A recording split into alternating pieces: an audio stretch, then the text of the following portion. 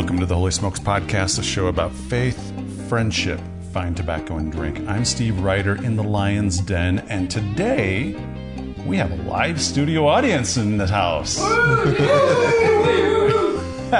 And I am with someone that Kay and Steve Greisen both told me, Steve, when he is in town, or if you're out in D.C., you gotta interview this guy, Joe Basil. So, Joe, welcome. I apologize that they made you do this, but I appreciate the opportunity. First question I open every podcast with, what you smoking? I am smoking one of our boutique cigars. It's called Safari Cigar. You can get them on safaricigar.com, some retail outlets in Austin, Texas. This is we only do one blend of tobacco, multiple sizes. I'm smoking the 60 gauge, box pressed, Maduro, Nicaragua, and it'd be my favorite even if I wasn't the owner of the company. Well, you've been handing them out to everyone that's here, and I like it a lot. I'm a Maduro guy, okay, and it totally fits my palate. When you lit up, you were like, okay, this one is a little more harsh than normal, but it just fits my palate really well. We get pretty spoiled. Our team down there and the farms down there are just, I think it's the best in the world right now. Not to say that other places won't catch up or Cuba won't come back with their soils, but I think from a terroir, really good dirt, making great tobacco, I think it's still the best. All right, so talk about Nicaragua, because it's a country that usually whenever I have a Nicaraguan cigar, they're among my favorites. And the first cigar I ever fell in love with was the Ilusione one-off Nicaraguan blend. I believe it still is. And so what is it about Nicaragua that a lot of cigar smokers I know, it's their favorite? I think it's the dirt. I think it's the unmolested, unabused volcanic soils. It's the reason Cuba, had the best cigars in the world for so long. I think that's a political problem and an economic problem on why I think some of those tobacco soils have degraded in Cuba. If you haven't had a tractor in 60 years, it's not like you're doing conservation tillage and watching all your organic content in your soil and micronutrients. And I just think it was a frontier type situation with a very similar setup, terroir, soil setup, and climatic setup that Cuba got spoiled with for so long. Now, before we started recording, we were talking about the current government situation in Nicaragua being a communist government right now. Is there any fear that they are going to go the route of Cuba and not be as good in 25 years? That's why we talked about it before you started recording. No comment is the official position. We love every single person in Nicaragua. Obviously love the soil and what they're able to do here in this business, and we hope and pray for that beautiful people to be really unleashed for what they can do for each other and what they can bless the world with. We're excited for the future in Nicaragua. All right, so that was a good PC answer. I like that. So last PC answer, sorry. So you're messing with my tobacco. I'm going to tell the company line on that one. So you were a Minnesota kid. I was born in Mankato, Minnesota, while my dad was in seminary to become a Lutheran pastor. He's an ordained Lutheran pastor. A lot of pastor. Lutherans up there in the Midwest. Yeah, the wrong side of the tracks in Minnesota is Catholic. The Catholic side of the tracks. It's not based on race. It's based on Catholic, Lutheran, Civil War situations. That doesn't really translate in a lot of the rest of the country. It's fascinating. I feel like a large amount of my doctrinal training was creative ways to hate Catholics. And I'm healed from a lot of that. I can have Catholic friends now. So what kind of family? You said your dad became a pastor. So my two older siblings were born on the farm. He was a dairy farmer in northern Michigan, around Hillman, Michigan. And my mother was a farm kid from northern Michigan as well. She swore that she would never marry a farmer, a pastor, or a doctor.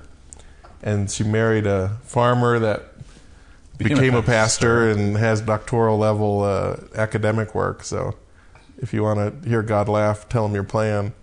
And I was the first sibling born while he was in seminary after he left the farm, so I never lived on the family farm. And then there's two more siblings after me, so I'm middle. Okay. Older brother, older sister, younger brother, younger sister.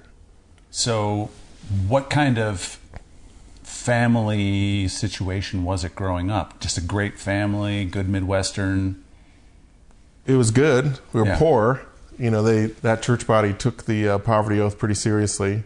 So, but I never noticed. The first time I noticed was when I went over to a friend's house and his mom cooked spaghetti, and it was just nasty. I just thought it was horrible, and I was explaining it to my mom afterwards. I was like, "Mom, her spaghetti is not good. Like something was wrong." And she's like, "Joe, it's probably because they used beef. Like we couldn't afford to buy beef, and so we'd always use venison from deer that we would fill the freezer with." And so it was just the fat content in the hamburger like just hit me. I was like, "Oh, that's not what spaghetti tastes like." And since then, I think we technically rose above the poverty line after my two older siblings left. So once they went to college, then we weren't dividing, the $20,000 salary by 7 people. But it was really good. It's really stable. Both my parents, looking back and learning more of other people's stories, I was very blessed at home. That's awesome. So, did you play any sports in high school? Yeah, I was a 4-sport jock. Did your parents stay in Mankato after? So he had parishes in southern Minnesota, northern Iowa, Ohio. So we were in northwest Ohio from first grade through the end of 7th grade in my life. And then he took a call back to a church in Mankato where he went to seminary 2 weeks before I started 8th grade. So 8th grade high school in Mankato, Minnesota.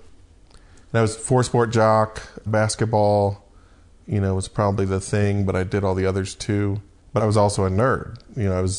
They would diagnose me now and put me on a bunch of stuff and kick me out of the classroom now, but I was really blessed with some great teachers that distracted me with academic pursuit. What were you interested in high school? Like, what did you want to be when you grew up? So I thought I knew since I was in 4th grade that I wanted a Harvard MBA. Really? It was pretty sad looking back on it. And I'm healed from that now. But I would literally take all my toys in my bedroom and I'd outline an office. Like, I wouldn't play house or, Cowboys and Indians. I would literally play, business. Scranton, the office. And it's a sad life, it's a sad childhood dream looking back, but it was definitely probably my natural gifting and tendencies and personality was business. Yeah. Entrepreneurship. So where'd you go to school then? My ACT was perfect, except the English section, which I blame on my hick parents whenever I misspeak.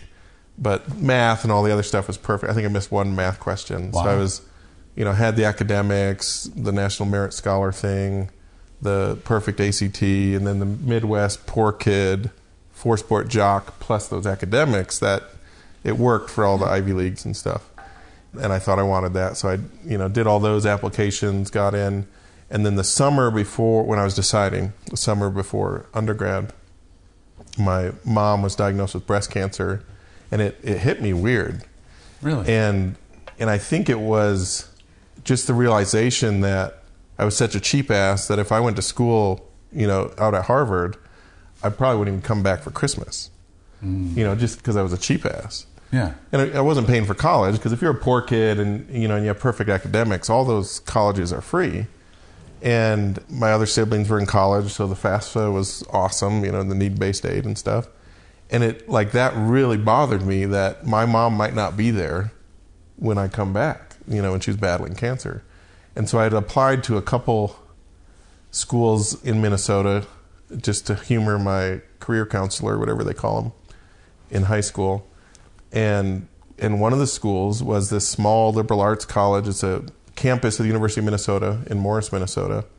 And it's like a 2,000 kid undergrad, Where's Morris? West Central. Okay. It's on the way to Fargo, Alexandria, Minnesota, past St. Cloud. Okay. Out on the plains, which is more pronounced in December and January that you're out on the plains. But I just loved it. Really? And I realize now the reason I thought that campus was different, because at all the Ivy League colleges, when I would do the visits, and all these, expensive, hippy-dippy liberal arts colleges that I thought I wanted to go to because they were highly ranked colleges, everyone was sad. Like, no one was smiling. Everyone was angry at their parents for being rich enough to send them to that school or something. And at Morris, everybody was smiling and saying hi, and it just seemed like everyone was friendlier. But I realized after I enrolled that they literally send out emails like, hey, a bunch of kids are visiting today. Be nice to all these kids. And it was this scam that the admissions office was running. Like, just be nice today, everybody. Smile today. But it was really special going to kind of a real school with real human beings rather than a Harvard or a Yale or UPenn or something like that. Yeah. So at the school, did you study business then? Yes. Finance and economics are my undergrad majors at Morris. And 2 weeks before I went to school, I got the meningitis vaccine before you move into the barracks, before you move into the dormitories, and it gave me meningitis. And so I was in the emergency room, 4 hours later, didn't know if I was going to make it, spinal taps, it was bad. Wow. And that headache, so I went from running, 5 to 10 miles a day to light sensitivity, like couldn't go outside, just horrible headaches. And I basically had that, and essentially what happened was it inflamed the lining of my brain and all the spinal fluid and damaged the lining of my brain. And I had that headache from August 2004 for basically 7 years before I had a day off from that headache. And it was, when you're the cool kid and you're the stud and you make sure everybody realizes that, and you go into that, messed with me a lot. But it probably saved me from getting in a lot more trouble in college. So what'd you do after school then? So during school, I show up on campus, and I knew my parents were pro-life. Like my mom went to the March for Life. I typecast them as single-issue voters, but they really were. It was the life issue for them. And so that, as a kid, I knew, we didn't like Mr. Clinton because, he wasn't pro-life. Like that was my framework for politics. Yeah. And I get to the university, and I'm in my economics course, and it's this avowed Iranian Marxist teaching that I'm good friends with that was teaching economics, and he said something factually, and I just felt that it probably wasn't true. And I literally kind of laughed, like shocked laugh. And then I turned around, I was in one of the front rows, and I turned around and nobody had raised their hand, nobody was going to question this guy. And it was just a surreal moment when I was like, I know that a bunch of Midwest kids do not all think that that's true, what he just stated. And it was kind of this Twilight Zone moment. Do you remember what he said? No. Okay. It was too shocking to remember. But then I realized that's basically all they do for 4 years. It's an American university. But that was kind of the first time when it hit me as shockingly, on its face, intellectually lazy indoctrination that was happening at this university. And so it was soon thereafter that I decided to start a conservative libertarian newspaper on campus. So it was my first semester, fall semester, my freshman year. And that was the most rebellious thing I could think to do at an American university, was be a conservative and tell everybody about it. And how did that go over? It was lead balloon. It was awesome. It was amazing. And it was to the point where our first cover story was about a well-loved history professor that was up for tenure, who, had twice the course load and 10 times the mentorship and internship advisor mode, and thesis at 3 times as many thesis kids that he was advising. But he was a dude. Was the professor there at at Morris. Minnesota so Morris? This was our first edition, the fall of 2004, and the paper was called The Counterweight. And we're talking to the search committee, and it was very clear, because there's a bunch of old white guys that work at the history department, we are not allowed to hire a white guy for this position, even though they had this adjunct professor that was a rock star professor on campus, and he just had no chance in heck because he was born the wrong color and the wrong gender. That hit me weird because I lined up with him on gender and color, or happened to. I realized this is not about merit. This is not about, what you pour into the community. This is a game of checking boxes that really reduces everyone's value, I think. But because we hadn't launched yet, they didn't realize what we were doing. So they were having frank conversations about how exciting is it that we're going to discriminate in this hiring issue for this professorship. Isn't that so exciting that we can discriminate like this? And we recorded it all and wrote it all up in this big 6,000 word expose, and it was awesome. And that's how it got started. And it got to the point where... Did anything ever happen with that? No. The Titanic was heading a certain direction culturally at most universities in this country.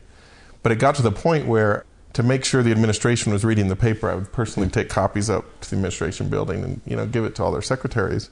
And the chancellor of the university, that would be the president of that university, would literally be reading it, to check for scandals before I could walk up there and give them a copy.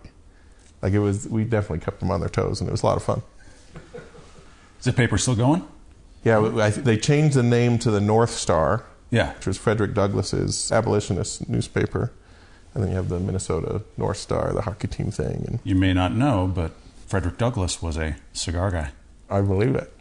He was a badass in a lot of ways. Makes sense. Yeah. Cigars have that effect on people.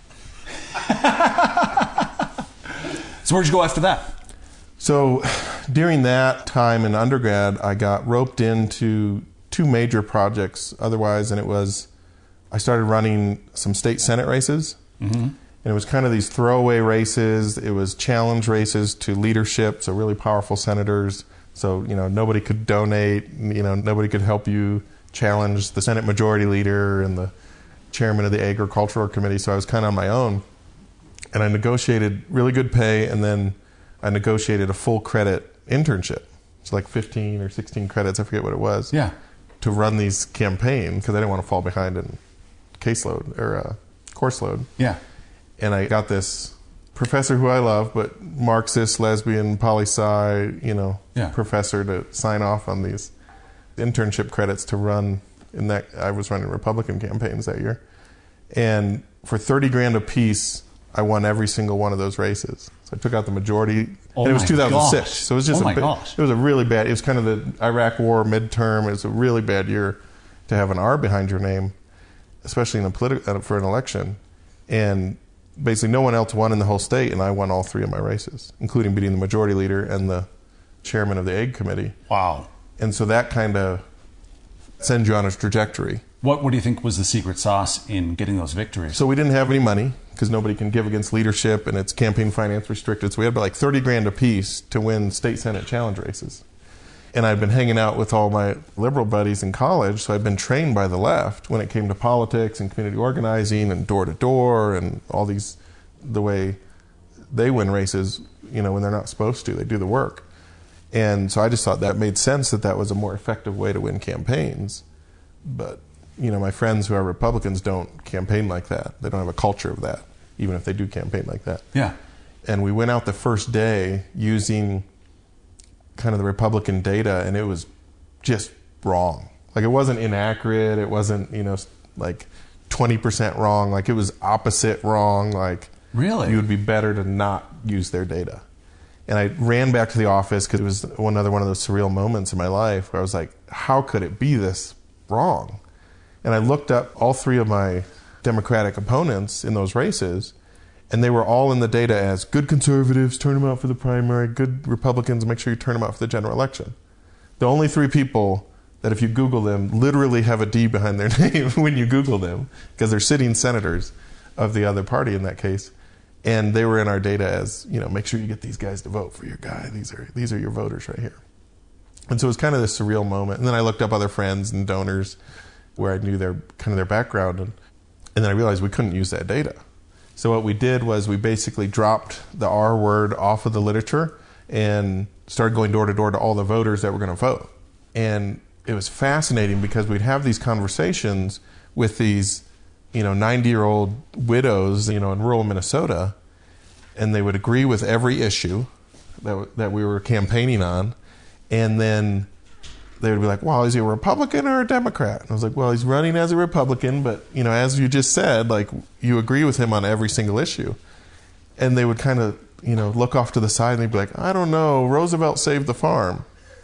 And so these were literally Roosevelt Democrats, JFK Democrats. Like, they're good right-wingers nowadays. Yeah. But they were still voting for the Democrats because it's Minnesota. They're, it's tradition. It's, their dad was a Democrat, their father was a Democrat, and they're still a Democrat when they're 90 years old, even though, because of the realignment, they don't align with that party at all in the state of Minnesota. But because we were there talking about issues, and because they would meet us, we could carve off all those votes, and we just kicked everybody's ass. So after that... So that set up the flipping of that legislature for the first time in 40 years, the next cycle. And there's basically not a parliamentarian alive that had ever helped Republicans run the Minnesota government, because it had been 40 years since they had controlled the legislature. Oh my gosh. So that was an interesting experiment, and obviously... Well, now Minnesota is a purple state, really. Now isn't it is, yeah. And culturally it always has been, but they, my friends who are Democrats there are just really good at politics, and they're really good at campaigning, and, it's the only state Reagan couldn't figure out for a reason. And so that kind of pushed us into politics, pushed me into politics when you have a golden touch like that. Like, lobbyists would literally get the Godfather trilogy as a gift to me once I was a civilian the next week, because nobody does that. Nobody takes out, the most powerful leaders in a legislature like that, especially with $30,000, in a bad year, stuff like that. It was awesome. and I just wanted the challenge, right? Like, if you want my wife to work on something, just say it's impossible and nobody can do it. And that's all we need. That's all the motivation we need. And so that was one of those things. And then at a similar time, I was at a wedding reception, and it came out that the gentleman sitting next to me owned the corn ethanol plant in town. Mm-hmm. And I just couldn't resist, because I'd studied it. And I was like, just so you know, the chemistry is crap, the biology is crap, the economics is crap, the subsidy is horrible, and you should get out of that business before the bubble pops. Now, that's just what I told them, because it's the truth. And it was really awkward for the rest of the table, and they're like trying to save me from myself, from mouthing off to this guy. And the next morning, it was a Sunday church wedding, and the next morning at like 7:30 in the morning, I get a phone call, and it's that guy that I had told off about his ethanol investments being bad investments. And he asked me to come out to the office, and I did, and they couldn't get their permits. They're building big dairy farms, like 7,000 cow dairy partnership farms, and every farmer in a 5-mile radius partners, but then there's one farm rather than everybody milking cows separately. But they couldn't get their permits, environmental review type permits for these dairies. And he's like, could you get these permits for me? And I was like, yeah. And I know nothing about I didn't know anything about that industry. But even though my family was in it, I didn't know how the permit process worked. I was just being cocky Joe. And I started negotiating and I realized this guy, although having a huge, $1 billion company, he's on the ropes. This company doesn't exist because they can't get their permits.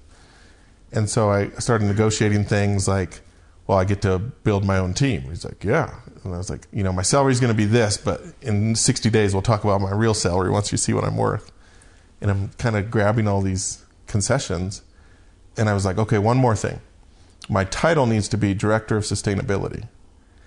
And he just blew up. And this is a serious Christian, doesn't have cable TV, doesn't drink, doesn't smoke, hardcore apostolic Christian. So Anabaptist heritage.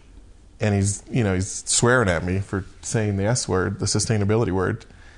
And I was like, no. Understand me. Here, I'm business development. I'm trying to, allow your business to grow and thrive and exist in the future. But when I go down to the state capitol, when I'm talking to, environmental regulators, my business card needs to say Director of Sustainability, because that's the paradigm that I'm going to push your entire business through to allow you to exist in the future. It's a good word to the people that you're talking to. And he sits back and he kind of realizes what I just did, and realizes that that's the only way this $1 billion company even exists in the future. Yeah. And so he literally sits back in his chair and thinks about it and smiles and realizes what I saw. And he's like, your office is downstairs, first one on the left. There's a laptop and a credit card down there. I need you to present in Puerto Rico next week on everything we're doing around sustainability. So it was kind of this 180, and he let me run with it because I saw it. And we just pushed his whole business through that. And within a matter of months, we're designing, permitting, and building farms, 7,000 cow, mega dairy farms that don't stink. Yeah. Millionaires were building their houses across the street from 7,000 cow dairy farms. Wow. And we were generating renewable electricity with anaerobic digestion. So the first 21 days, the liquid manure was in a football-sized tank, 16-foot high, buried in the ground. We're catching all the methane off that, running it through a mega set of gen sets that add up to a megawatt of electricity and selling it onto the grid as renewable electricity. But then that's the stink. You're literally, burning the stinky part of this farm and selling it, for renewable energy that has 98% uptime, unlike wind, solar, and everything else that was in these renewable portfolios. And everything we did made money. Yeah. So we were able to design all these systems that made it not stink, that managed the manure, that made it so you didn't have to stir the manure lagoons in the spring when farm countries smell so horrible. And it all either saved enough money to pay for itself or netted cash. This was mid 2009. Yeah. Okay. When we were doing this. And you had no experience with this. You were kind of learning this on the go. Well, no, in this country, nobody had really done that yet. Really? So, a lot of the technology was in place in Western Europe and Germany and places like that. So we were able to, pull technology. And like our gen sets were from Spain, and a lot of the digester technology was from Germany. But nobody had really cracked the code in the States. And a lot of them have done it just for permitting reasons, just for environmental permit reasons. But not from a business perspective. It was a business decision. And it just happened to be that much better for the community, that much better for the neighbors, that much better for the cows, that much better for the environment. So... And I love that stuff. Like, really? That's the kind of stuff that I want to spend my time thinking about designing, these intractable, impossible problems. I love designing solutions for that. So where'd you go from there? So when you have a private plane when you're 19, you get spoiled and your paradigm changes, especially when you grew up poor. Like I went from, free and reduced lunch 2 years before to I'm flying around, in this private plane. And I called my mom and I was like, Mom, I really need to drop out of college. And she's like, Joe, you got to get your degree. She doesn't sound like that. That's the way I heard it. You got to get your degree. You got to have a degree. You got to at least have an undergrad degree. I was like, Mom, I don't want the university to take credit for all the things I'm going to build. It's nothing to do with them. Really? That I have this gifting and you guys raised me this way. And she's like, no, you got to get your degree. You can't drop out. Like, Mom, I'm making probably 5 times more than my family has ever made in my lifetime. Yeah. When I'm 19 years old. Yeah. And she's like, no, you got to get your degree. You got to finish your degree. Like, Mom, I'm calling you from our private plane. She's like, so? I was like, I'm able to call you because it's our private plane. She's like, a lot of people have planes. She just was not going to let me drop out of college. And so she didn't let me drop out. I couldn't drop out. So I was literally at the office every morning around 5:30 a.m. And I would get, 2-3 hours of work in. I'd meet my team when they came in. And then I would, drive 100 miles per hour back into class to make a 9 a.m. class. And so I was literally working 5 to 9, during that age, all with a headache, season of my life. The constant headache that you described earlier. So the therapy we found at the Mayo Clinic was literally Botox injections into the lining of my brain and the back of my neck just to kind of shut off the... Really? So I had to drive, 3 hours each way to the Mayo Clinic every gosh. couple months to get the Botox injections. And that helps to clear it out. Look at my face. The back of my head is like baby butt smooth. I'll show you later. It's awesome. Botox works. So how long were you there with that company? Most of that breakthrough happened in the first 9 months, where we really kind of just changed, the way we looked at things. We had internal engineering and construction teams. And so we were able to redraw everything and redo the way we were doing all the permits. And then what happened was because of that financial freedom that came along with that project, Hannah, my now wife, had just done the Acorn prostitution videos, undercover videos that had collapsed that organization nationally. And so I felt that pull back towards, journalism and politics. And so we went on the road to help those teams. How'd you meet your wife? So the first time I met Hannah in person, so we connected digitally through a rather small network of kind of center-right folks that were trying to do the journalism thing in college. And we met the first time in person in Boston It was the Scott Brown special election when Senator Ted Kennedy passed away. It was that replacement election. So it was the night of that. It was literally at Scott Brown's victory party, the night of the election when we first met personally. And she had done the Acorn thing already. And so she was kind of belle of the ball, hot young thing, all over TV. There was like a 10,000 member fan club just for her ass on Facebook. You can edit that. It was literally, Hannah Giles has and there, South Park episodes, Daily Show. And I was just tired because I had taken the red eye and then worked all day, and then that was at night. And so she came up all excited to meet me, apparently. And I was like, oh, hi. Looked down at her and walked away. And she was just mortally offended, really offended that I had treated her like that when everyone else was treating her nice. I was just tired. I wasn't trying to be mean. I just happened to be mean. And then I flew to New Orleans, I think the day after that. And we were doing some random acts of journalism down there. And I got arrested in the federal building in New Orleans we were doing some undercover work with some of the fraud down there and federal program fraud. And it was just a joke video that we're working on at the senator's office. The joke video was being filmed in, happened to be in the federal building, and somebody pushed one of those little red buttons on the underside of the desk that you don't want someone to push when you're in a federal building. And we got arrested, spent the night in federal prison. And because Hannah and some of her colleagues had just done the Acorn videos that kind of embarrassed the previous administration, they were really excited to have us in federal custody, even though we didn't do anything wrong. We hadn't broken any laws. But they were going to take 24 hours and find out if we had broken any laws. So I literally saw into the next room when they were questioning me, and there was all these clerks going through, federal law books, trying to find some law that we had broken. It was a fascinating experience, and definitely showed me, the criminal justice system is broken. If someone doesn't like you that's in power in that system, it's just a matter of finding the right. It's a matter of just finding the right thing that they can try and pin on you. If they're coming for you, you're screwed. And if you were poor or didn't have contacts in media or in law, you're done. Yeah. Nothing you can do. And they literally, before they had charged us and before they thought they had let us call our attorneys, had sent press releases to the national media.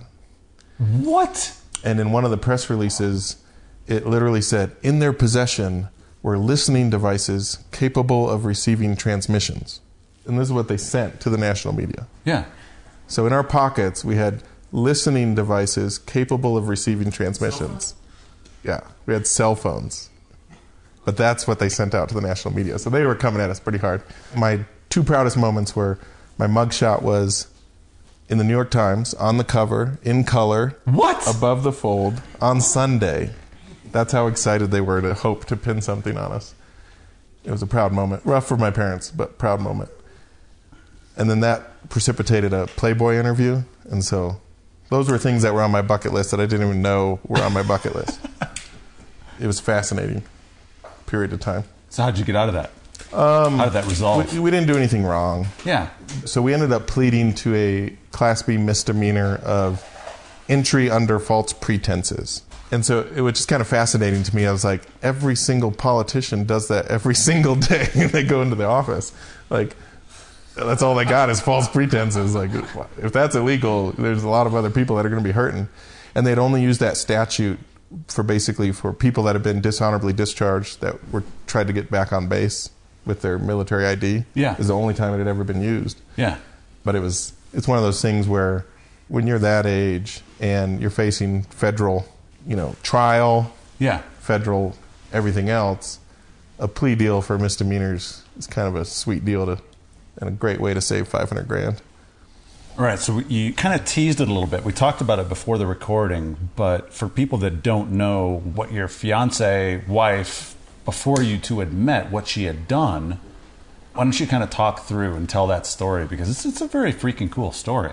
Yeah, she doesn't smoke, so she won't come on to tell this story, but her testimony around that project is fascinating. She was in D.C. for an internship, hated it, hated the city, hated the system, hated what was happening to people in that system, tried to go to this church that her father had recommended to her, and the church wasn't there. They had just lost their lease the week before. And And that really struck her. Like, I hate this city. I can't even go to the church I'm trying to go to. And so she was walking back to her apartment, kind of walking in front of the Supreme Court building there behind the Capitol. And she was calling out to God, like, why am I here?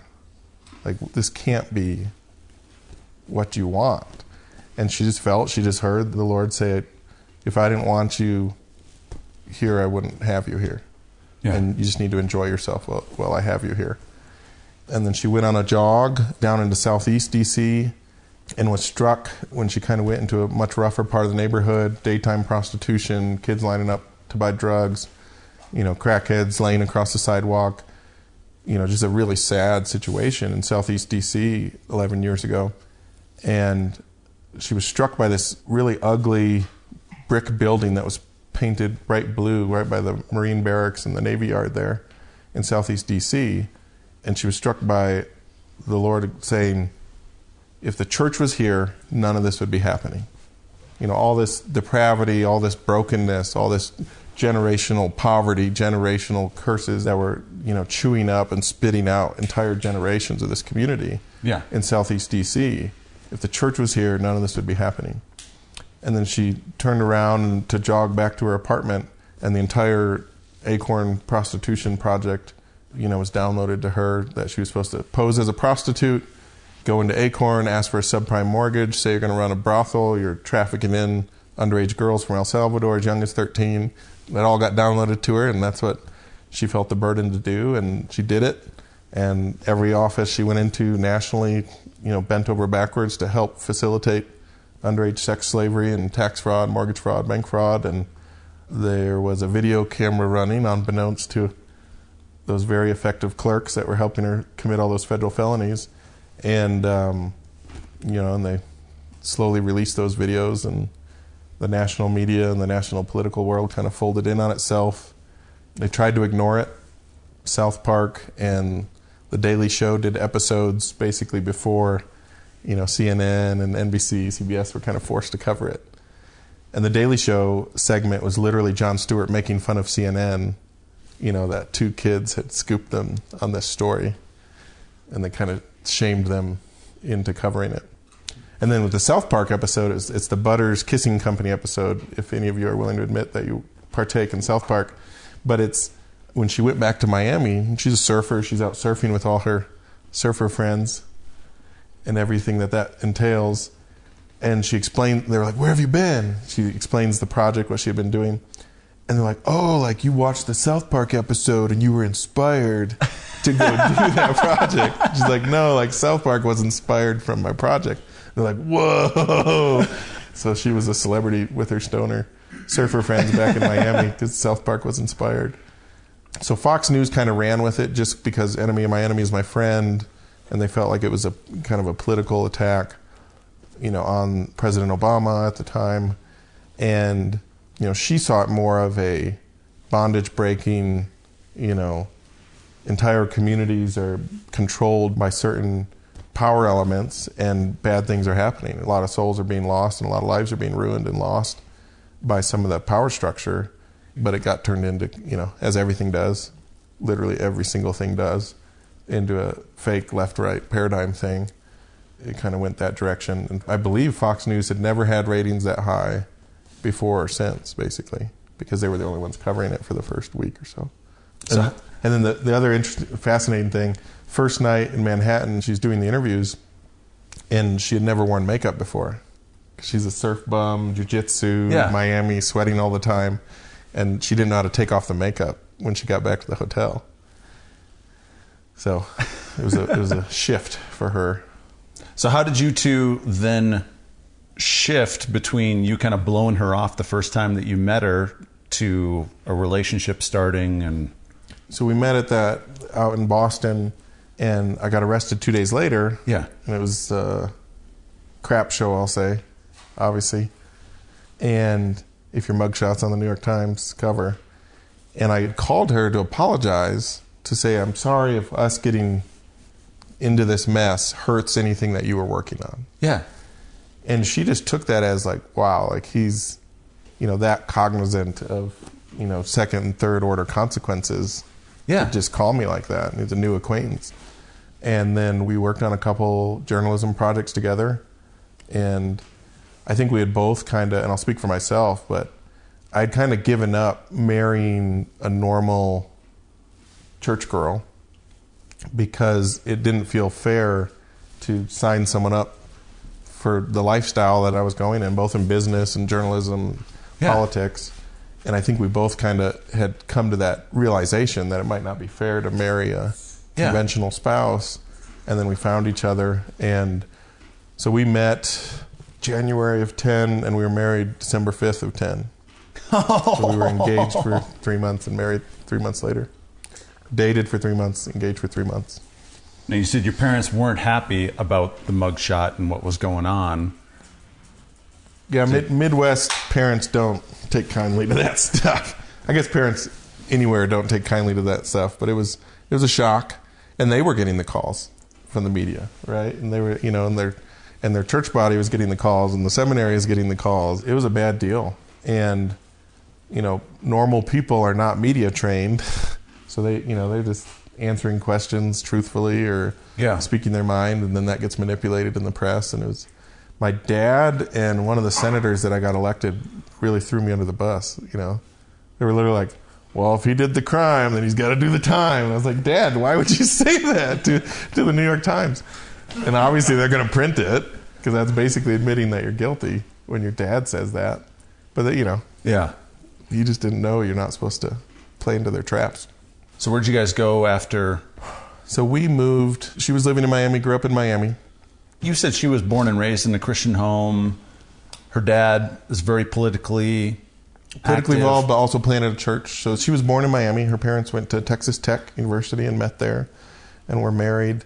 And my father-in-law was radically saved, from drug dealer to on fire. They're going to, heavy metal concerts to witness to people and clubs at night to witness to people. And, he was just not a church, didn't even go to funerals and weddings and churches type upbringing. Yeah. And just got radically saved. And I'll let him tell you that story. But they planted a church in Miami when Hannah was 5 or 6 years old. So she grew up in Miami since then. And we got married December 5th, 2010, and moved to Austin that week. She had been there once, I had been there twice.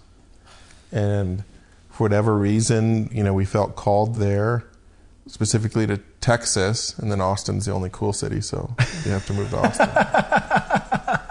And what were you doing there in Austin? Journalism. The two of you. So we started a nonprofit foundation to do journalism, to train journalists and to do other journalism projects, the American Phoenix Foundation.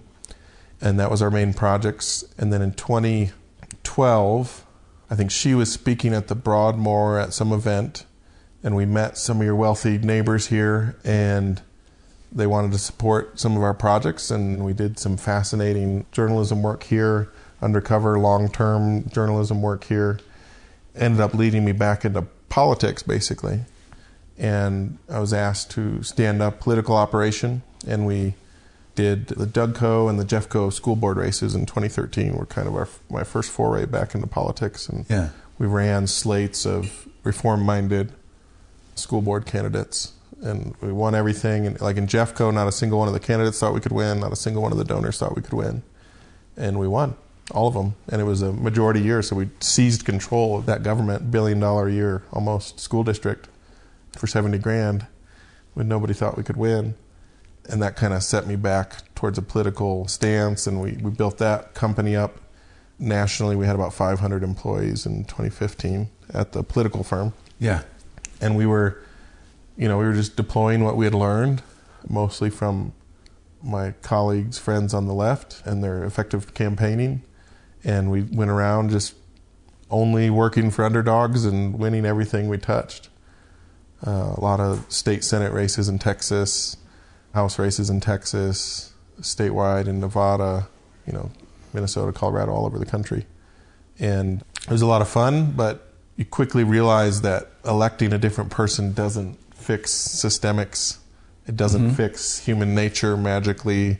One of your Bible study guys is a senator. I figure you have 2 weeks to 3 months before that system chews them up and spits them out and corrupts them. And, I'm friends with most of those clients still, but it really made us incredibly cynical and worried about, is this a real way to change anything if we win all these elections and nothing changes? And so we kind of backed away from that industry in 2015. And that was when our son was born, Hamish, and Daphne followed up 2 years later. Those are our 2 children. And we bought a 100-acre farm in Austin, Texas, and went to be hipster farmers in Texas. So you have the farm. Is that the only thing you're doing? Are you... Basically, we felt, so cynical about the politics and, by extension, a lot of the journalism stuff. And so, we still had some clients here and there, but we were farming. Yeah. And for 2 years. And what were you farming?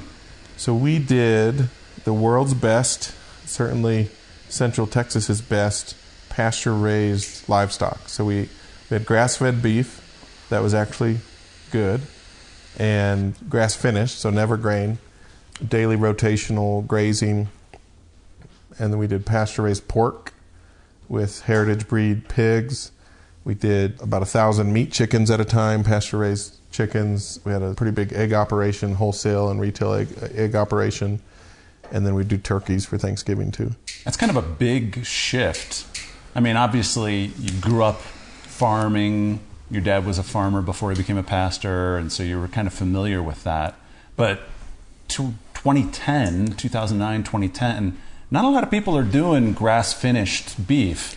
Yeah, I think, again, it was kind of this impossible thing. And the impossible thing to me was, A, farming being profitable, because the overarching narrative is farming can't be profitable in this country in a modern context. And then sustainable, healthy food at small scale can be profitable. And we were really large scale for, kind of local farm scale. Yeah. But we were really small compared to the dairies I'd worked with. Yeah. And when I'd run those dairies, one of the things that I'd analyzed is they were maximizing profit per management, is the way I'll say it. Is the way I said it in public. But in private to shareholders and stuff, I would say profit per white guy. Which, if that's what you're trying to do, if that's the purpose of your business, then you're doing it well. Yeah. But what you're not doing is maximizing profit per cow or profit per acre or, profit per labor hour or profit per dollar of capital deployed. You're maximizing profit per management. And that's what most people do probably in conventional business. But it bugged me that I felt like I had come across models that were actually a lot more profitable per cow or per acre, and people weren't really doing it, in an entrepreneurial way. And so that just caused this intellectual honesty journey into that idea. And that leads you to Joel Salatin, who's a farmer in Shenandoah Valley in Virginia, who kind of is the intellectual godfather of that kind of farming, that pasture-raised livestock farming. And I wanted to prove it to myself and needed a break. And what I tell people is if you're in politics, transitioning to walking around in manure is not that hard. It's actually a lot thicker in politics, and your boots have to be a lot taller and higher on your thigh in politics to walk through all the BS than to do pasture-raised livestock farming. So I'm sure there are people listening right now, they're not familiar with really the health benefits of that kind of farming. So talk a little bit about that, because it's something that, as I have been listening to biohacker podcasts and health podcasts, that's something that I've really become familiar with and really tried to take my family's diet into more of a direction of more, more vegetables, better beef, better meats that we're eating. And really, in the last year, I've really started to look at some ranchers around Colorado within a reasonable driving distance to get some good grass-finished beef. Yeah, I think I won't make any health benefits that the FDA would get mad about me claiming, but the science is there and there's plenty of research and everyone should be looking into it because you're all not supposed to die so young, but you're good Americans and you're doing it. But it's when the pursuit for me, for Hannah, it was definitely that, right? It was health. It was, animal welfare, kind of all the hippy-dippy motivations that most folks in that business have. I'll throw Hannah under the bus, and that was definitely her motivational structure. And mine was kind of this intellectual pursuit, this intellectual honesty of, can it be profitable? Does it work? Yeah. Because farming is not working in this country right now and in a bunch of other countries. And surely we can do better. Yeah. And I think that's true of every sector. I just, I felt the pull to think about that in the agricultural sector. And you start breaking apart these systems and you realize that a creator God has a much better design for all of these systems than a lot of what we're doing. If God thought the best way, to make buffalo put on weight was to make them stand in 2 feet of their own manure in a communicable disease environment and force feed them grain that literally makes their bodies explode and they keel over and die, then he probably would have had a sample of that for us to look at and observe. For some reason, he didn't do that. For some reason, he designed those systems in the bovine system and what we use as beef cattle today's system of, their superpower is they take grass and they make steak. And that's the superpower. And to respect that and to honor that and to not be fighting nature every single day in your business, I think it would behoove people. There's a pun in there. It would behoove farmers to try to pursue as closely as possible as the way God designed it. Yeah. And that looks a lot like large herds, thickly stocked, think buffalo herds in the North American context, moving over the land, harvesting it tight, dropping down a really nice layer of manure, and moving on. And, And from a soil perspective, it's great for the soil. It's huge for the soil. All our good soils in North America were built by rotational grazing buffalo, basically. Yeah. And we've since made interesting decisions with soil quality. I don't, think there were evil intentions, by my ancestors and generations of my family that farmed conventionally. But with what we know now, with the science of it, and with our understanding of science and nature and creation, we can do better. And I think it's more profitable. It's much healthier. It's much healthier for the land. And it's healthier for families and communities. My 2-year-old son could be with me the entire time that I was working with those cattle and moving those cattle every morning. Yeah. And it was kind of this amazing prayer and meditation time when you go out at 6:30 in the morning and you build a new paddock and you let the cattle in and it's quiet and the dew's on the grass and the sun's rising. Like, that was what I was doing for work. I wasn't sitting in traffic for 2 hours so I could go stare at the backside of a cubicle and hate my boss for 40 years. I was literally with my 2-year-old son in creation, making a ton of money and eating like a king and restoring land. And every single day we farmed like that. That land was more productive, more drought resistant, more flood resistant, more valuable, more profitable. Every day we farmed like that. So why'd you leave? So for 2 years, all our clients kind of left us alone. It was kind of weird because, we went from political clients, kingmaker, consultants to everybody leaves us alone for a couple of years, mostly. And it was kind of weird. But then all of a sudden we started getting these calls, and this would have been in, call it spring of 2017. We started getting these calls for people, for us to come help, whether it was in D.C., kind of the Trump chaos thing happened, and there was, what looks like chaos to people that like him or not, looks like opportunity to me. And we were getting calls to be involved in that project and a lot of other projects, all interesting, but we would just say no. Mm-hmm. Right? Hannah, my wife or I would get a call, we'd say, nope, we're retired, we're out, leave us alone. We wouldn't tell each other, we wouldn't ask each other, we wouldn't pray about it, like we were out of the game. And the seriousness of who was calling and the frequency just increased exponentially. When exponentially it increased, and it was bizarre. Because you would think it would be opposite, right? You'd think everybody would be calling you as you're retired and then they'd slowly forget about you. And instead it was this violent increase in people calling us to come work on really cool, exciting, impactful things. And we were just like, we had enough PTSD from that world that we were like, no. And then what felt like random things started going horribly wrong on the farm.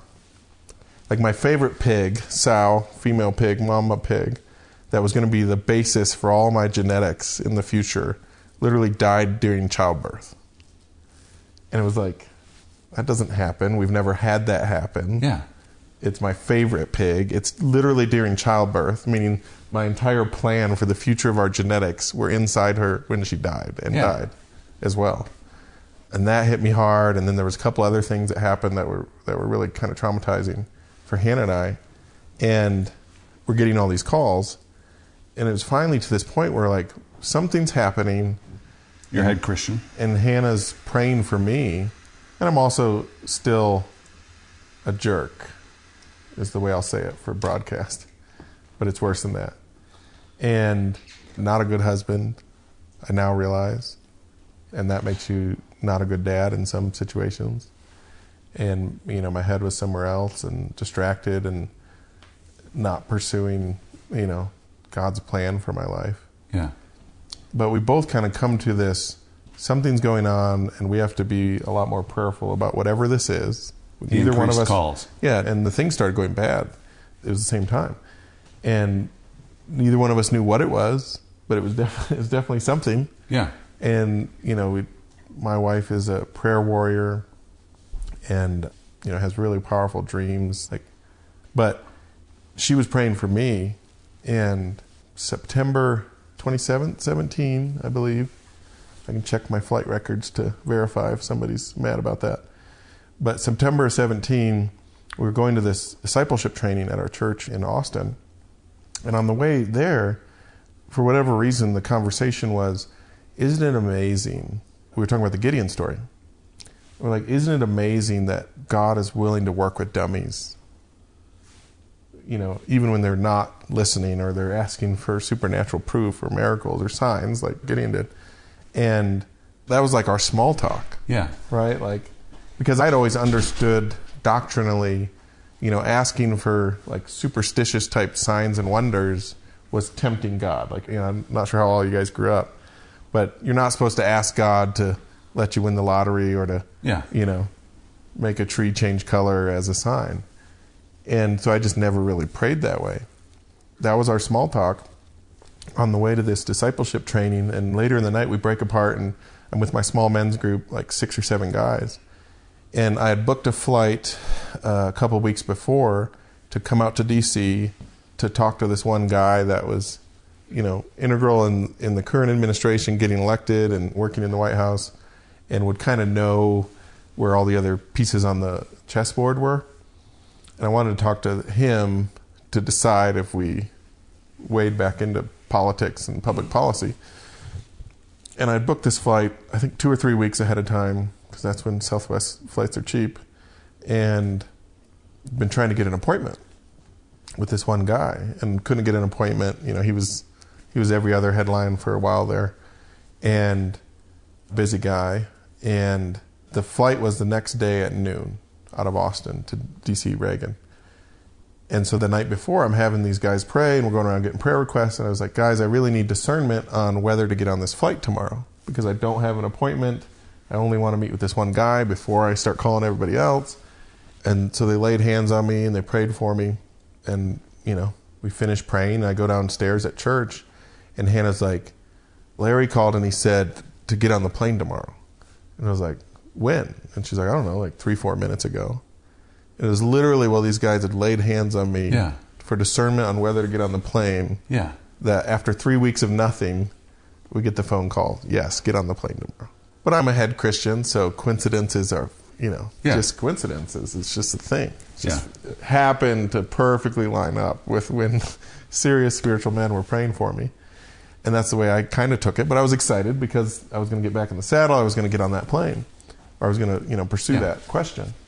And that night, I was putting my son to bed in his room.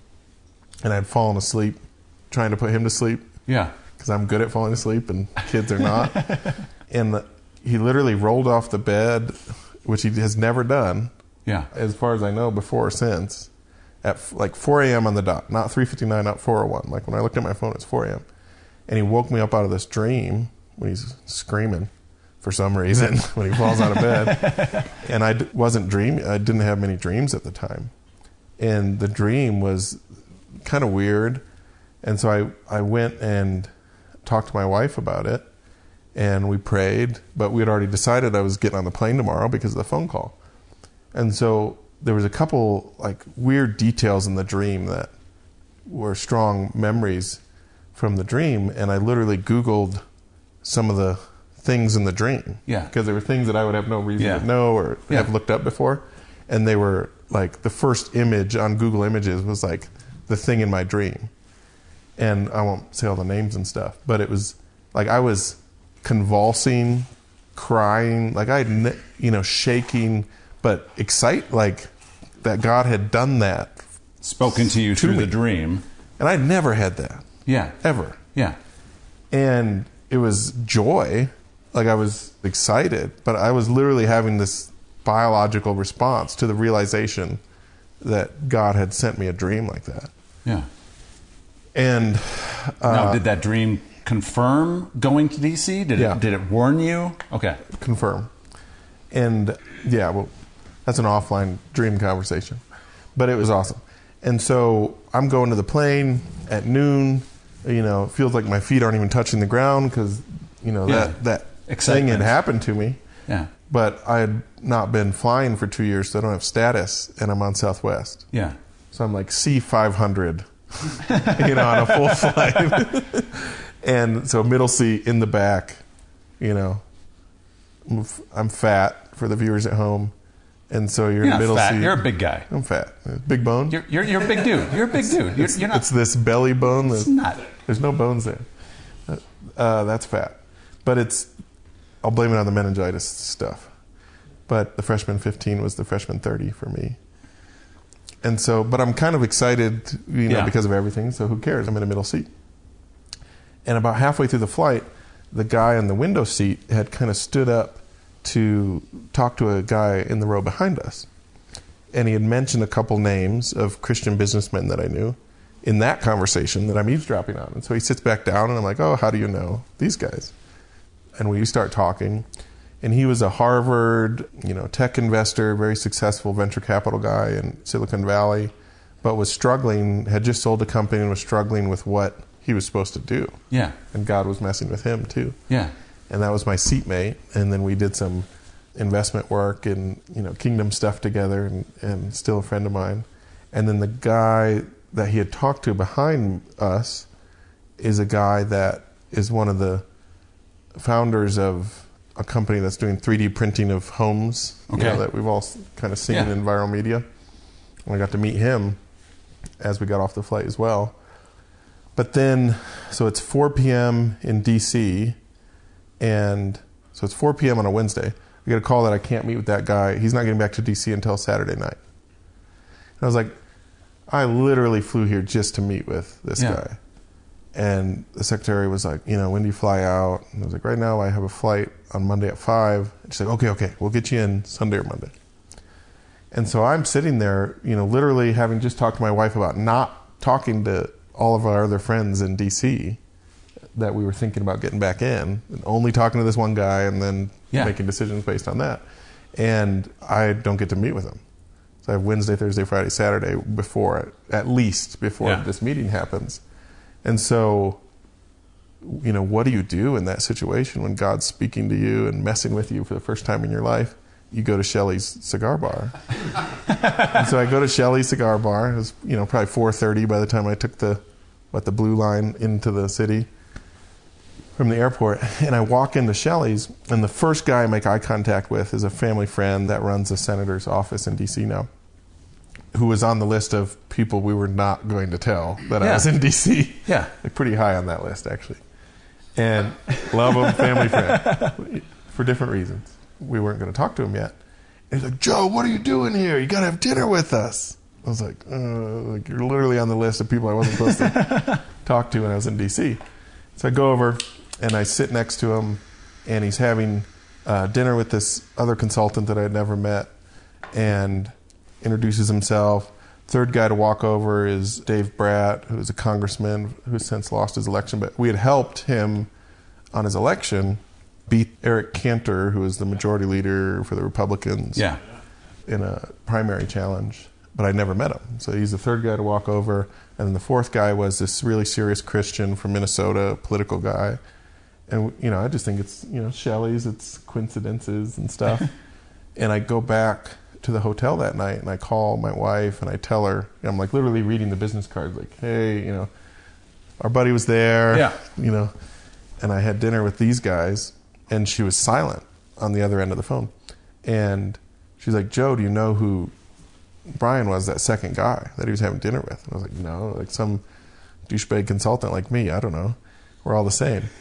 And she's like, he was literally my guardian angel when I was a intern in Washington, D.C. He was the captain of her congressional softball team, and would basically tell the other staffers and the congressmen, like, she's off limits. You don't get to sleep with her. Like, Yeah. leave her alone. And she had never said that he existed. She never said his name. She never said she had some guy looking out for her Yeah. in D.C. And when I don't have an appointment, I'm literally having dinner with her guardian angel. And that's all in 24 hours. From the prayer at church to the Getting out dream there. to the guys in the plane to literally having dinner with my wife's guardian angel that I knew nothing about. Yeah. That was the first 24 hours of, I say, the Holy Spirit messing with me, but realizing that I need to walk closer with the Lord and walk into this. So what were those first steps of you starting to walk closer? I just wanted more of that. I just wanted the dopamine hits from knowing that God is real and He's with us and He wants more for us than we're choosing in our lives usually. And so I was like, I'm ready to like go around, and Chance and I have joked about this, but literally like go around like ding, ding, ding, ding, ding, like zapping people with the Holy Spirit because it's awesome. Yeah. And it was working. And so I was literally like, I need to go around and pray for homeless people in D.C. Like, if I got this Holy Spirit zap gun, like I need to go talk to homeless people. It's not like I'm going to sleep. Like this is amazing, everything that's going on. And so I go out hunting for homeless people to pray for, which I'd never really done. Yeah. Mostly just because you grow up in the Midwest and it's too cold and there aren't a bunch of homeless people to hang out Now, with. did your wife grow up in that kind of a culture? Yeah. Okay. Sure. Yeah. But I had not. Yeah. Yeah. And so I'm like hunting hobos to pray for, and I say that they're my dear friends and I work closely with them now. But I'm just excited to pray for these guys, especially the outcast, the downtrodden, like, I want to do this thing. And so I'm walking around the city, I'm praying the Lord's Prayer when I can't think of anything smart to pray. And I'm reciting the Lord's Prayer for the 50 millionth time, and all of a sudden it means something. Like each phrase is like heavy, meaningful, life-changing power. Every single part of the Lord's Prayer. And I encourage everyone to pray it that way and to read it that way. So I see a homeless guy and I'll make eye contact, white guy by himself, little chubby, non-offensive. Like, I'm the guy that you would hit up for $1, especially if I'm making eye contact and not in a hurry. And I'm excited for them to hit me up, and then I get to sit down and, take them to a 24-hour diner, give them my hotel room, or, at least let them shower. So, I was like that, jacked up to do whatever I could. And none of them would hit me up. Huh. And it was weird. Because, a lot of them are hitting you up, when you're walking by, like, like the Pharisee in the parable. And they wouldn't hit me up when I was trying to, like, dude, talk to me. Like, I'm giving you, a hotel room. Like, I'm going to buy you dinner. I'm going to pray for you, and it'll probably work. Because the last 24 hours have been crazy. And none of them would hit me up. And they would smile. They would make eye contact, and they would smile. But they wouldn't engage you. They wouldn't talk to me. They wouldn't engage me. And so I was like, okay, that's weird. It's 2 a.m. on the streets of D.C., and I'm making eye contact, smiling with these guys, and they won't engage. And so I, skip a couple steps, but then you keep walking because, I feel bad overbearing on them if they're not engaging. A couple times it literally felt like I had been physically punched in the stomach as hard as possible.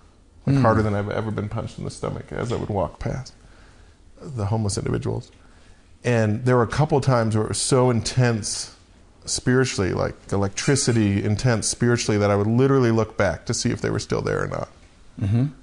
And my gut feeling was, are these literally just angels that are put here for us to do the right thing, but also to get our heart right, Mm-hmm. and to, to show us and to prod us onto being the hands and feet of Christ and emulating what Christ taught us to do. And it was like that for like 3 nights, basically. And it was hardcore.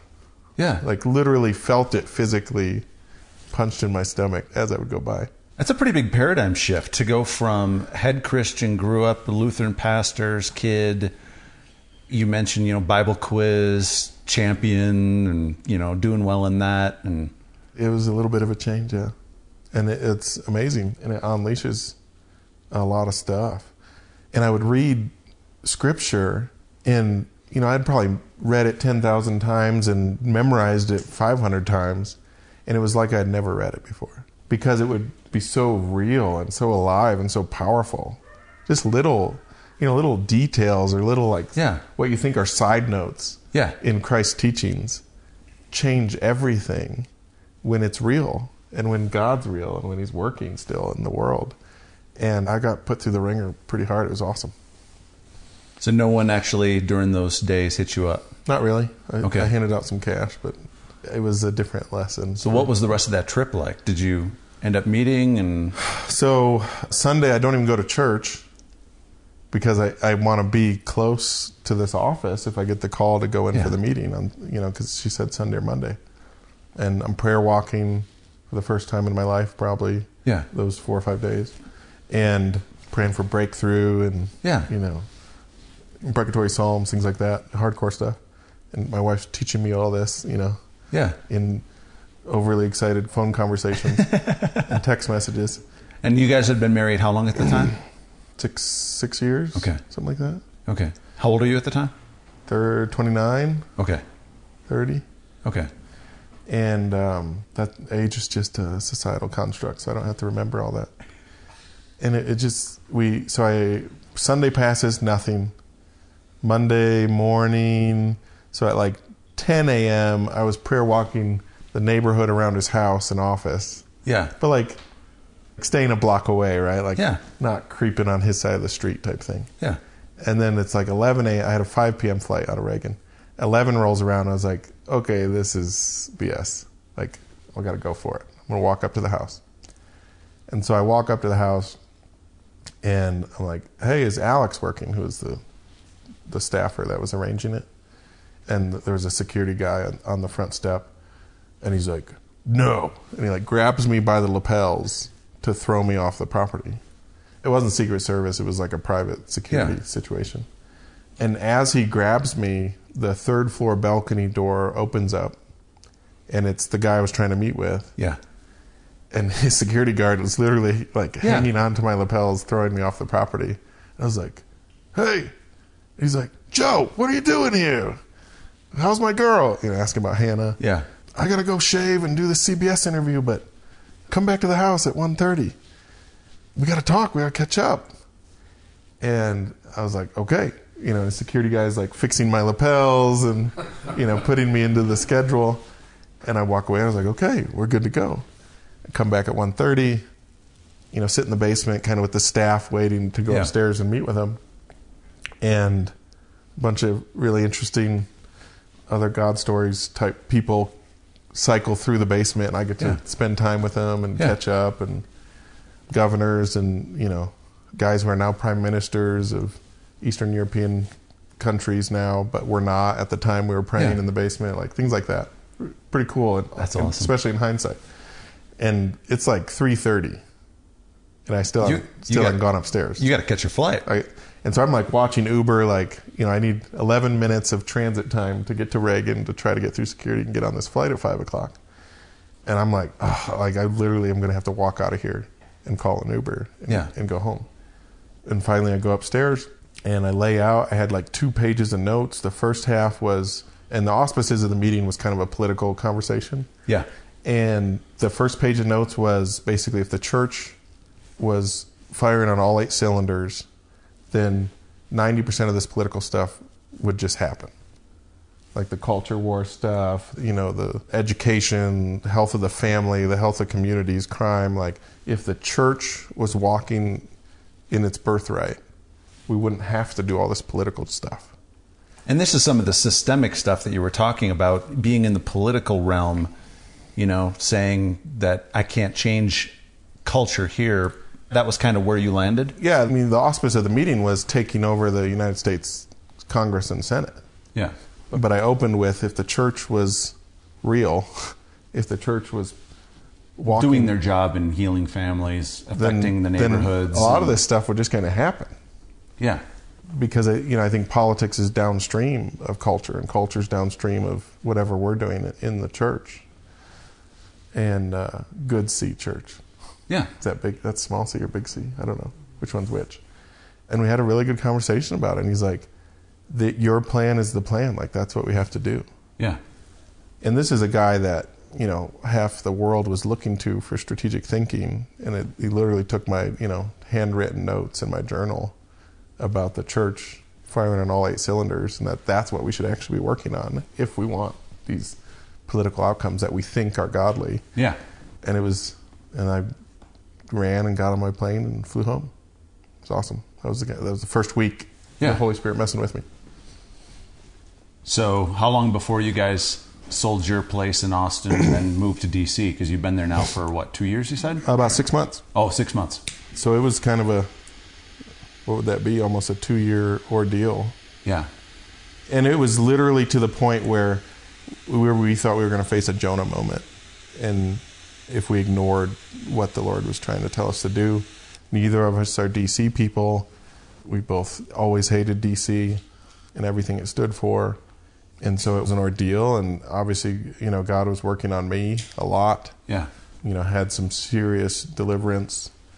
This one church meeting, pastor was praying for me, and it was literally felt like my abs were plugged into an electrical outlet. Yeah. Like I should be buckled over or on the ground in the fetal position. That's how much it hurt. Yeah. Physically hurt. Yeah. And I was like, oh man, I'm gonna crap my pants after this. Like that's what it hurt really bad. And after that, I'm driving home from that, and I call my dad, Pastor Dad. I was like, Dad, I think I had my first Pentecostally thing happen. I was trying to make light, I don't want to offend him. Yeah. In his faith tradition and training and raising of me as a Lutheran, so I kind of make light of it, but want to tell him the story because he's my dad. And then he starts telling me things that had happened in his life that I've never known about. Yeah. And there were things like, probably should have told your stupid teenage son, these God stories a long time ago. Yeah. But it was a really special moment to talk to him about some of that stuff. That's cool. So from what Kay and Steve have told me, you have your hands in a bunch of different stuff. Obviously, you got Safari Cigars. How'd that start? Well, in a medical context, it's called ADD or ADHD. But I made it out of school alive. They never drugged me for it, as far as I know. And I've told a couple of these stories because my gift and the way the Lord arranged my brain is systemic disruption, I guess, is what I do. That's the work product that my consulting would be, or what we do in these different businesses. And what it comes from is just that intellectual honesty thing that always bugged me through school, that made me do all those things in college, that made me change politics in certain states, that made our family change journalism in this country, that made me pursue changing the food system systemically. And what I basically end up doing naturally is I look at a system and all the assumptions that it's built on. Yeah. And we kind of all accept a ton of assumptions, in the cultural narrative. That's just the way it is. Churches can't do things. The Lord isn't moving anymore, so, just get together on Sundays and that's the thing. Or that's the way we do dairy business in North America now. That's the way we lose every single election because we're stupid Republicans. There's a ton of assumptions built into all that. And I would just question them all. Yeah. And I would tear them apart to their constituent parts and molecular level try to reassemble them. And if they're true, then that's good, right? You know, I think of things like winemaking, right? Like if I tried to do that to winemaking, I'd probably, you know, take the long way around and a bunch of cool, you know, chemistry and science and stuff, but it would probably look a lot like fine winemaking looks, right? Yeah. Because that's pretty darn good. So I think some people figured that out over the years. But in all these other systems and sectors, there's just glaring untruths built into these assumptions that we all just accept in our lives or in our industry or in our communities. And so when you're willing to break it apart and be honest with yourself and rebuild it, you get a lot of breakthrough. From what John told me, you're involved right now here locally with developing a community, a tiny home community, if it correct? So, and that passion came out of, you know, homeless and... So we were tangentially involved in this community in Austin called Community First Village. Go ahead and stop listening, Google that, and watch a couple of those videos. We were their bacon farmer. It was another God story. I'd literally typed this message to the founder to donate eggs from our farm to this tiny home village of 250 homes for chronically homeless individuals in Austin, Texas. Yeah. You know, little cabin resort and campers and stuff.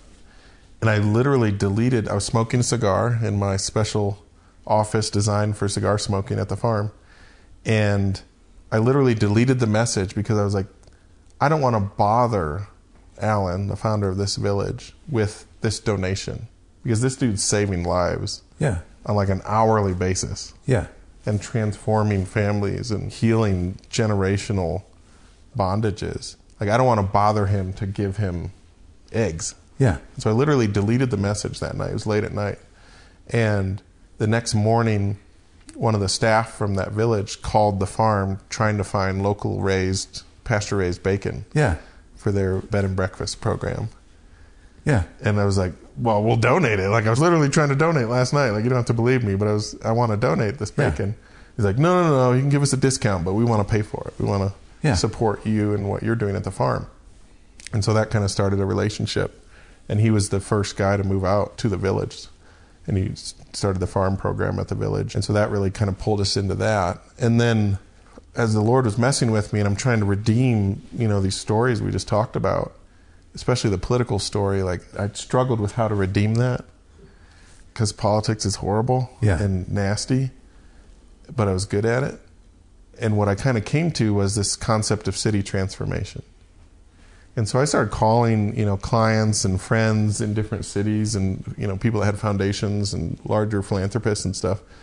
And I would just go to their city, I'd pray, walk around, and I would kind of type up like the 20 things the church should do in Seattle or in Denver to transform that city.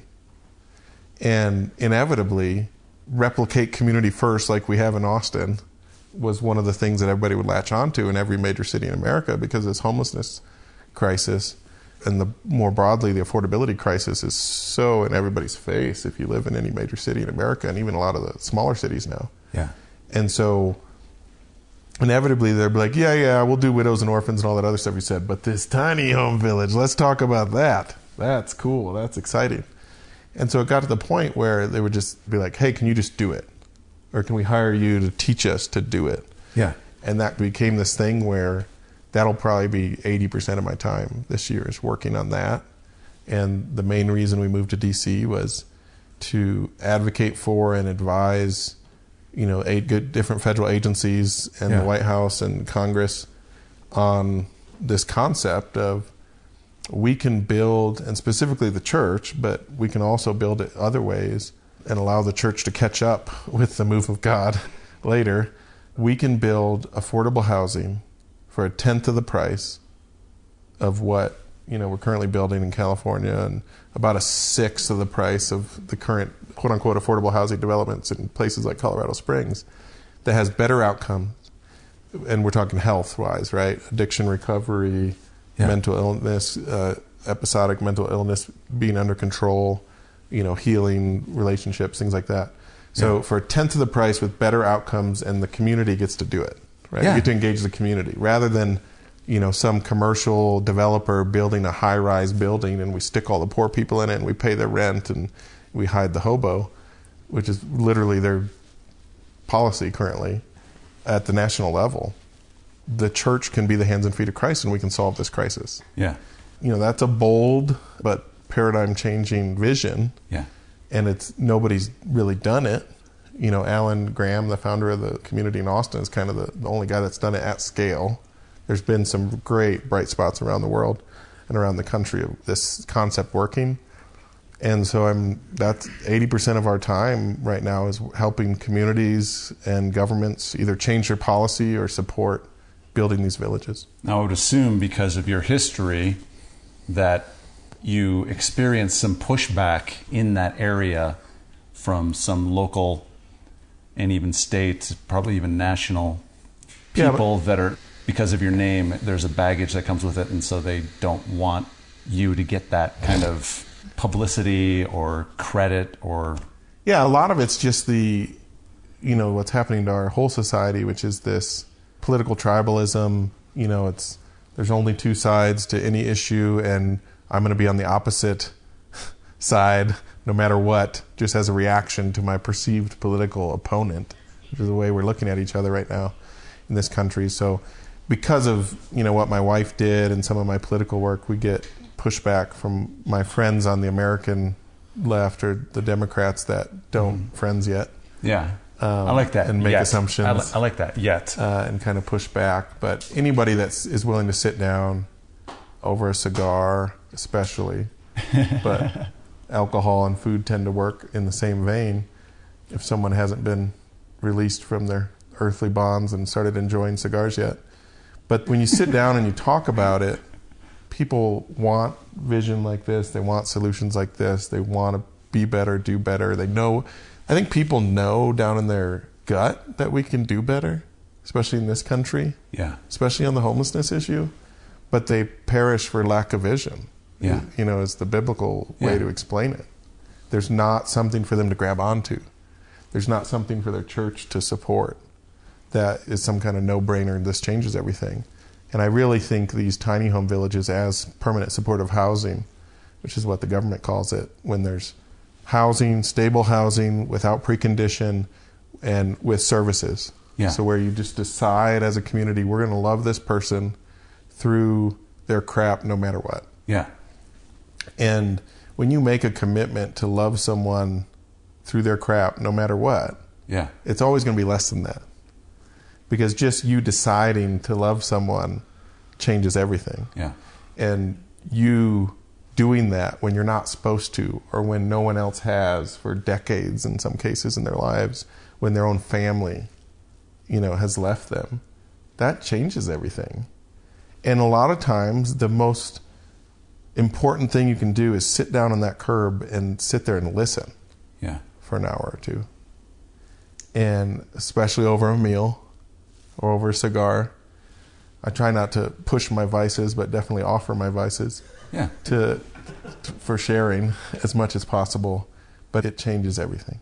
And I think the way we design these villages and the way we design community engagement, it allows, thousands or tens of thousands of members in that community to be a part of a real, tactile touch feel, be a part of the solution thing that no matter where you're at, right? If you're scared to shake somebody's hand, because they're living on the streets currently, you can pick weeds in the garden, right? You can do a Costco run for us. Yeah.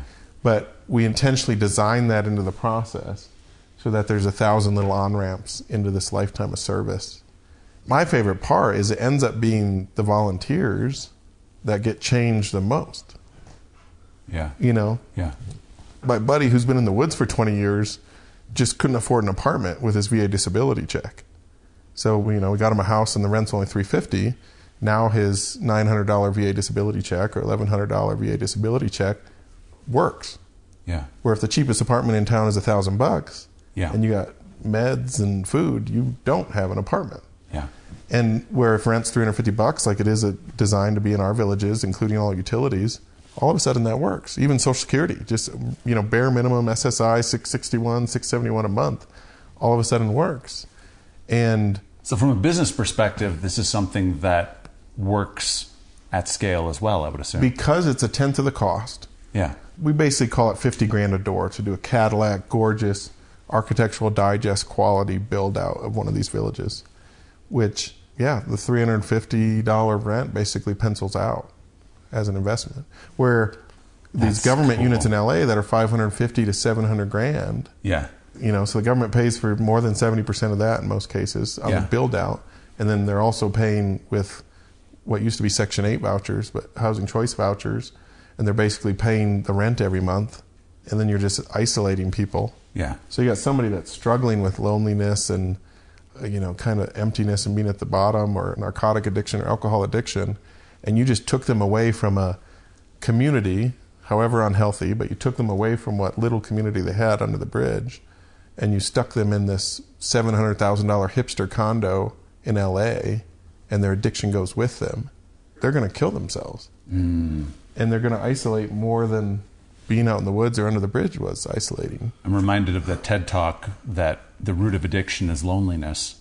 You get people into community, that significantly increases their chance of recovery and moving on and abandoning. A big chunk of the science behind the design of our communities is Rat Park was what the science is called, but that was the shift in addiction recovery research. And yeah, community, healthy relationships, healthy community is much more effective than a lot of medical interventions and even professional interventions. Now, getting back to the current political climate, are you seeing a softening of the polarization that we have? Because I see it in the form of long-form podcasts, conversations across that divide where you have podcasts like Rogan and Dave Rubin and those guys, that they're having those conversations, and I'm starting to see it filter among some people, especially Gen X and millennials, who are really just tired of the hyperpolarization and digging into your towers and trenches and lobbing those grenades across that ideological divide, if you will. Are you seeing that from a leadership perspective, that that's starting to filter up to that? Yes, but they're not allowed to say it in front of the camera. A lot of these folks are friends. These congressmen and these senators are praying together, weekly Bible studies in private. And they have deep, meaningful relationships grounded in the person of Jesus Christ and what he's done. And yet, when the cameras turn on, they have to pretend, for their own political lives, they feel, they have to pretend like they're enemies, mortal enemies. And I don't think it's as violent of a change. I think it's been a gradual change, over the last... And I'm too young to, to talk about generational examples of that. But I'm incredibly encouraged, when we're having cigars in D.C. and we're praying with some of these guys and talking about what God's doing in their lives. But yeah, there's a toxicity that's probably out of the, the way we do media right now, 24-hour media cycle stuff. And then... What's it going to take to change that public face? I think we... as a nation, but individually, if we can't convince anyone else to join us, I think we need to repent for our own lives and in any groups we represent. I encourage, cabinet secretaries and chairmen of committees in Congress, you need to repent for your agency. Even if you weren't, in charge of HHS when that thing happened. You inherited that. You need to prayerfully look back at everything and everyone that's been impacted by these policies, both, of ignorance and action, and you need to repent. Ooh. As a government, we need to repent. As a church, we need to repent of some of the things we've done, certainly back in history, but also last week, maybe this morning. We need to humble ourselves and repent. And then realize that, and this work with the homelessness concern is a good example of realizing that. Think about the way the Lord looks at every single human being. Yeah. What can we do to see people the way God sees us, each? Yeah. And cares for every single one of us, leaves the 99 to pursue the one. And I think everyone should apply that to homelessness first, but then try to apply it to what they think are their political opponents as well. What's your overall vision? What's your big dream? What's your big, hairy, audacious goal that you want to work towards? My wife's working in the anti-trafficking work, and I'm primarily working in this homelessness question in an American context right now. And I think what I'm most excited about is this village concept, this community engagement model for permanent supportive housing. It works. Like, really, really, really, really works. Like, I don't have to sell it. Like, when people kind of see the model and, you know, think about it, they're like, oh, that would change everything. It's like, yeah, that's what I just said. But it's, people realize it relatively quickly. Yeah. No matter who they are. And especially if they've been praying and crying out to God for a solution in this area. They see it right away. There's a church in town here that literally offered to donate land the day they heard about the concept. Yeah. And because they've been crying out to God for a solution to this problem in our society, and that they would be a part of it, that God would use them to be a part of the solution. And so I think when we attack and begin to solve, you know, I won't be as hubristic to say solve homelessness, but when we begin to solve some of these intractable, impossible problems as a community and as a church, then we start rethinking everything else. It's like, oh, wow, like heroin addiction was really scary and homelessness was really scary, but we're making headway. Like, we're doing this thing. Like, maybe public schools can be good, right? Maybe we can solve all these other problems. Maybe my church can do evangelism effectively. Maybe my marriage can be healed. Maybe our church can help others heal their marriage and relationship with their, you know, people's relationship with sons, daughters, and fathers and mothers. And I think it's that what I'm actually selling, I'm not selling tiny homes. I'm selling hope. Hope that we can solve the biggest problems in our society, that the solutions look a lot like the teachings of Christ. Yeah. And we would all do well to reread Scripture in the context of the problems that we're seeing in our society. All right, I want to close this off, and if you don't feel comfortable doing this, that's totally fine. But I want to close this off because I'm hearing in this conversation that move of intellectual Christian to really Holy Spirit-led, heart-led Christian was a big turning point in your life. You mentioned you weren't a good husband. You mentioned you weren't a good father. I guarantee you right now there are people that are listening right now. There are guys, there may be some women listening right now that's where they are, but they're feeling this tug in their spirit that I want to make that move. I want to make that jump. What would you recommend? And would you mind praying for them? I would, this cigar's really strong, I'm crying. Good question. I would recommend examining your life. And it's an ongoing thing. This isn't a one-time thing. Examine your life. Fall on your knees. Cry out to God for forgiveness. Repent. We all know, you know, there's no such thing as a secret sin.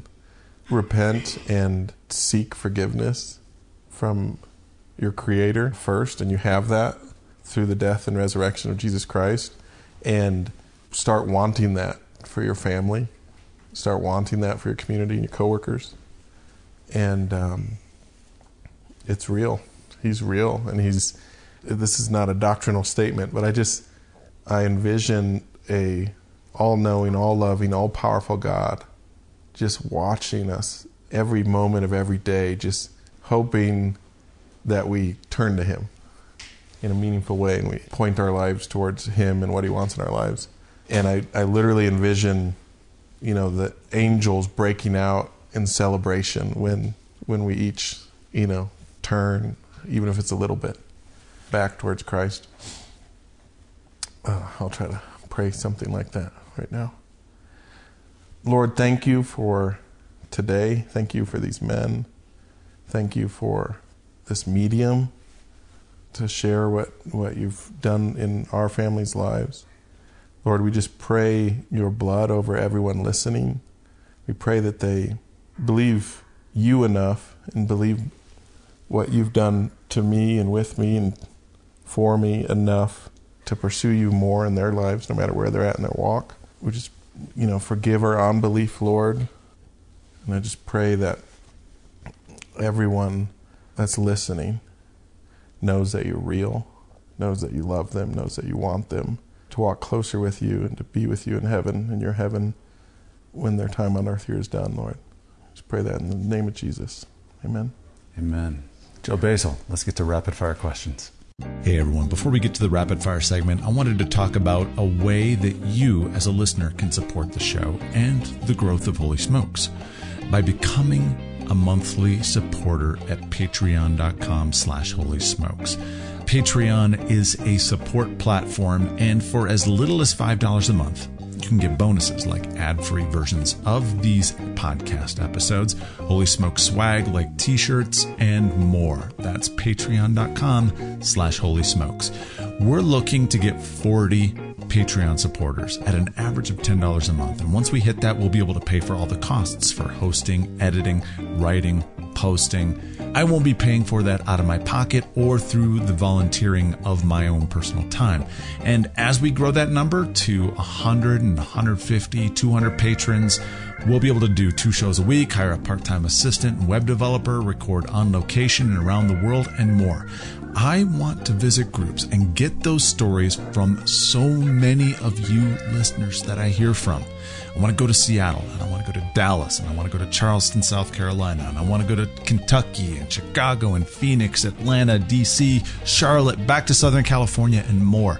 We want to help grow your groups and plant new ones for those of you in areas without active groups. So, can you help us out? Become a regular supporter at patreon.com/Holy Smokes. There's a link in the show notes. That's patreon.com/Holy Smokes.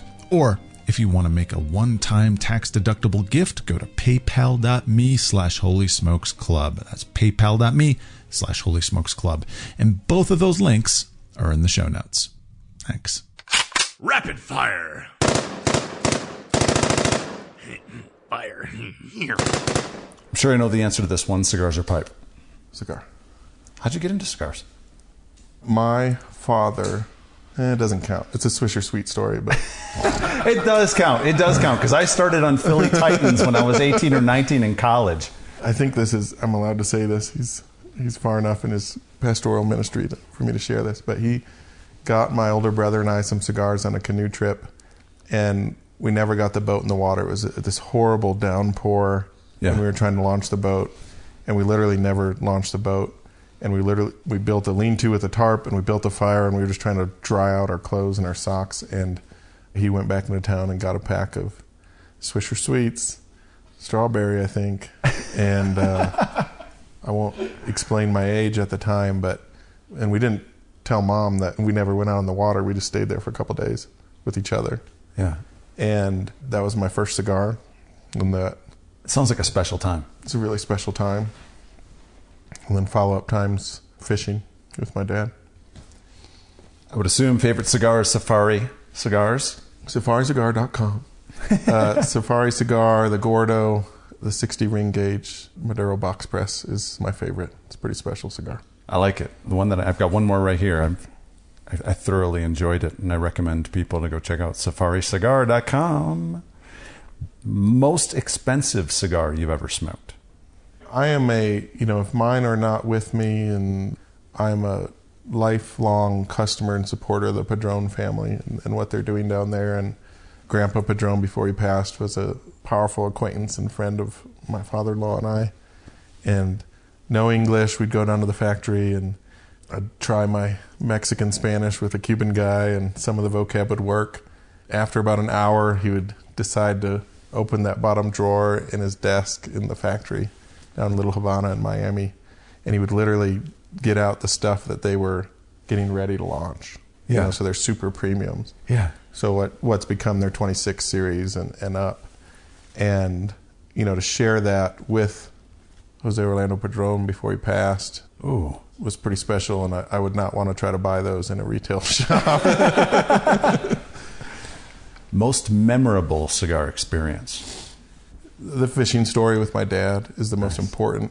I ordered some online during college, and some Dominican, I don't even know what they were, and two of us tried to stand up and go inside and go to the bathroom, and fell over in the backyard. And you don't quickly forget things like that. Marvel or DC? No comment. Star Wars or Star Trek? Star Wars. Sorry, Dad. Favorite food? All of it. Favorite liquid pairing with your smokes? I'm on an Eagle Rare kick right now with cigars. Dogs, cats, neither, or both?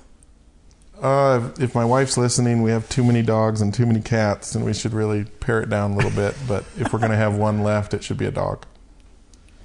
Nickname growing up or in college? Joe Mama. Joe Mama. I like that. 3 favorite books, not titled the Holy Bible. 3 books of the Bible probably right now. I think from a business standpoint, 5 Dysfunctions of a Team by Patrick Lencioni really helped me break through, and that was we had a curriculum around it at the dairy farm, and that really changed things and taught vulnerability and buy-in and trust.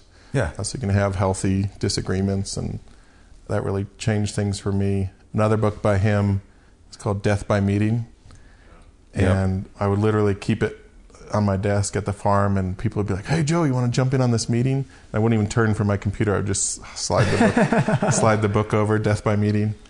I'm allergic to PowerPoint. I'm allergic to meetings, even though I'm good at them. And probably any A.W. Tozier book.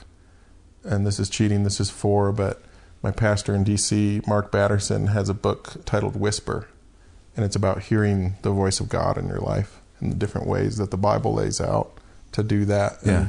And, personal stories and experiences, and, how to pray for God dreams, how to pray, how to read the scripture to hear the voice of God in your life. And I definitely recommend it, and am not getting commissions to say that. Best type of cheese? If you've had Kraft low-fat cheddar, it comes from more than likely milk from one of our cows. But I'll do the brie thing if I'm trying to be fancy for Hannah. Last 2 questions. If you were to have a holy smoke with any 3 people throughout history, living or deceased, who would they be? Can't name Jesus. I'd want to meet my great-grandfathers and experience what we all get to experience with each other over these cigars with, the men that went before me, just to understand my birthright. What do you know about them? They're farmers that worked too hard and didn't make any money farming, that, they fled, brokenness and in Europe primarily, and German on my dad's side, Scots-Irish, Native American on my mom's side. Yeah. But I just want to understand my birthright and generational blessings That's cool. that would come from them. Last question. If we were to meet 1 year from today and I got a bottle of champagne, what are we celebrating? I think we're celebrating not only hundreds of communities in North America engaging on this tiny home village concept, but that we have a formal, kind of 90-10 vote in Congress and the Senate, across party lines in a meaningful way to both allow these kind of developments and encourage them, and allow the community to be the solution rather than looking to the government for solutions like this. And we're celebrating the bill signing with some champagne. Joe Basil, thanks for coming on the Holy Smokes podcast. Thank you, brother.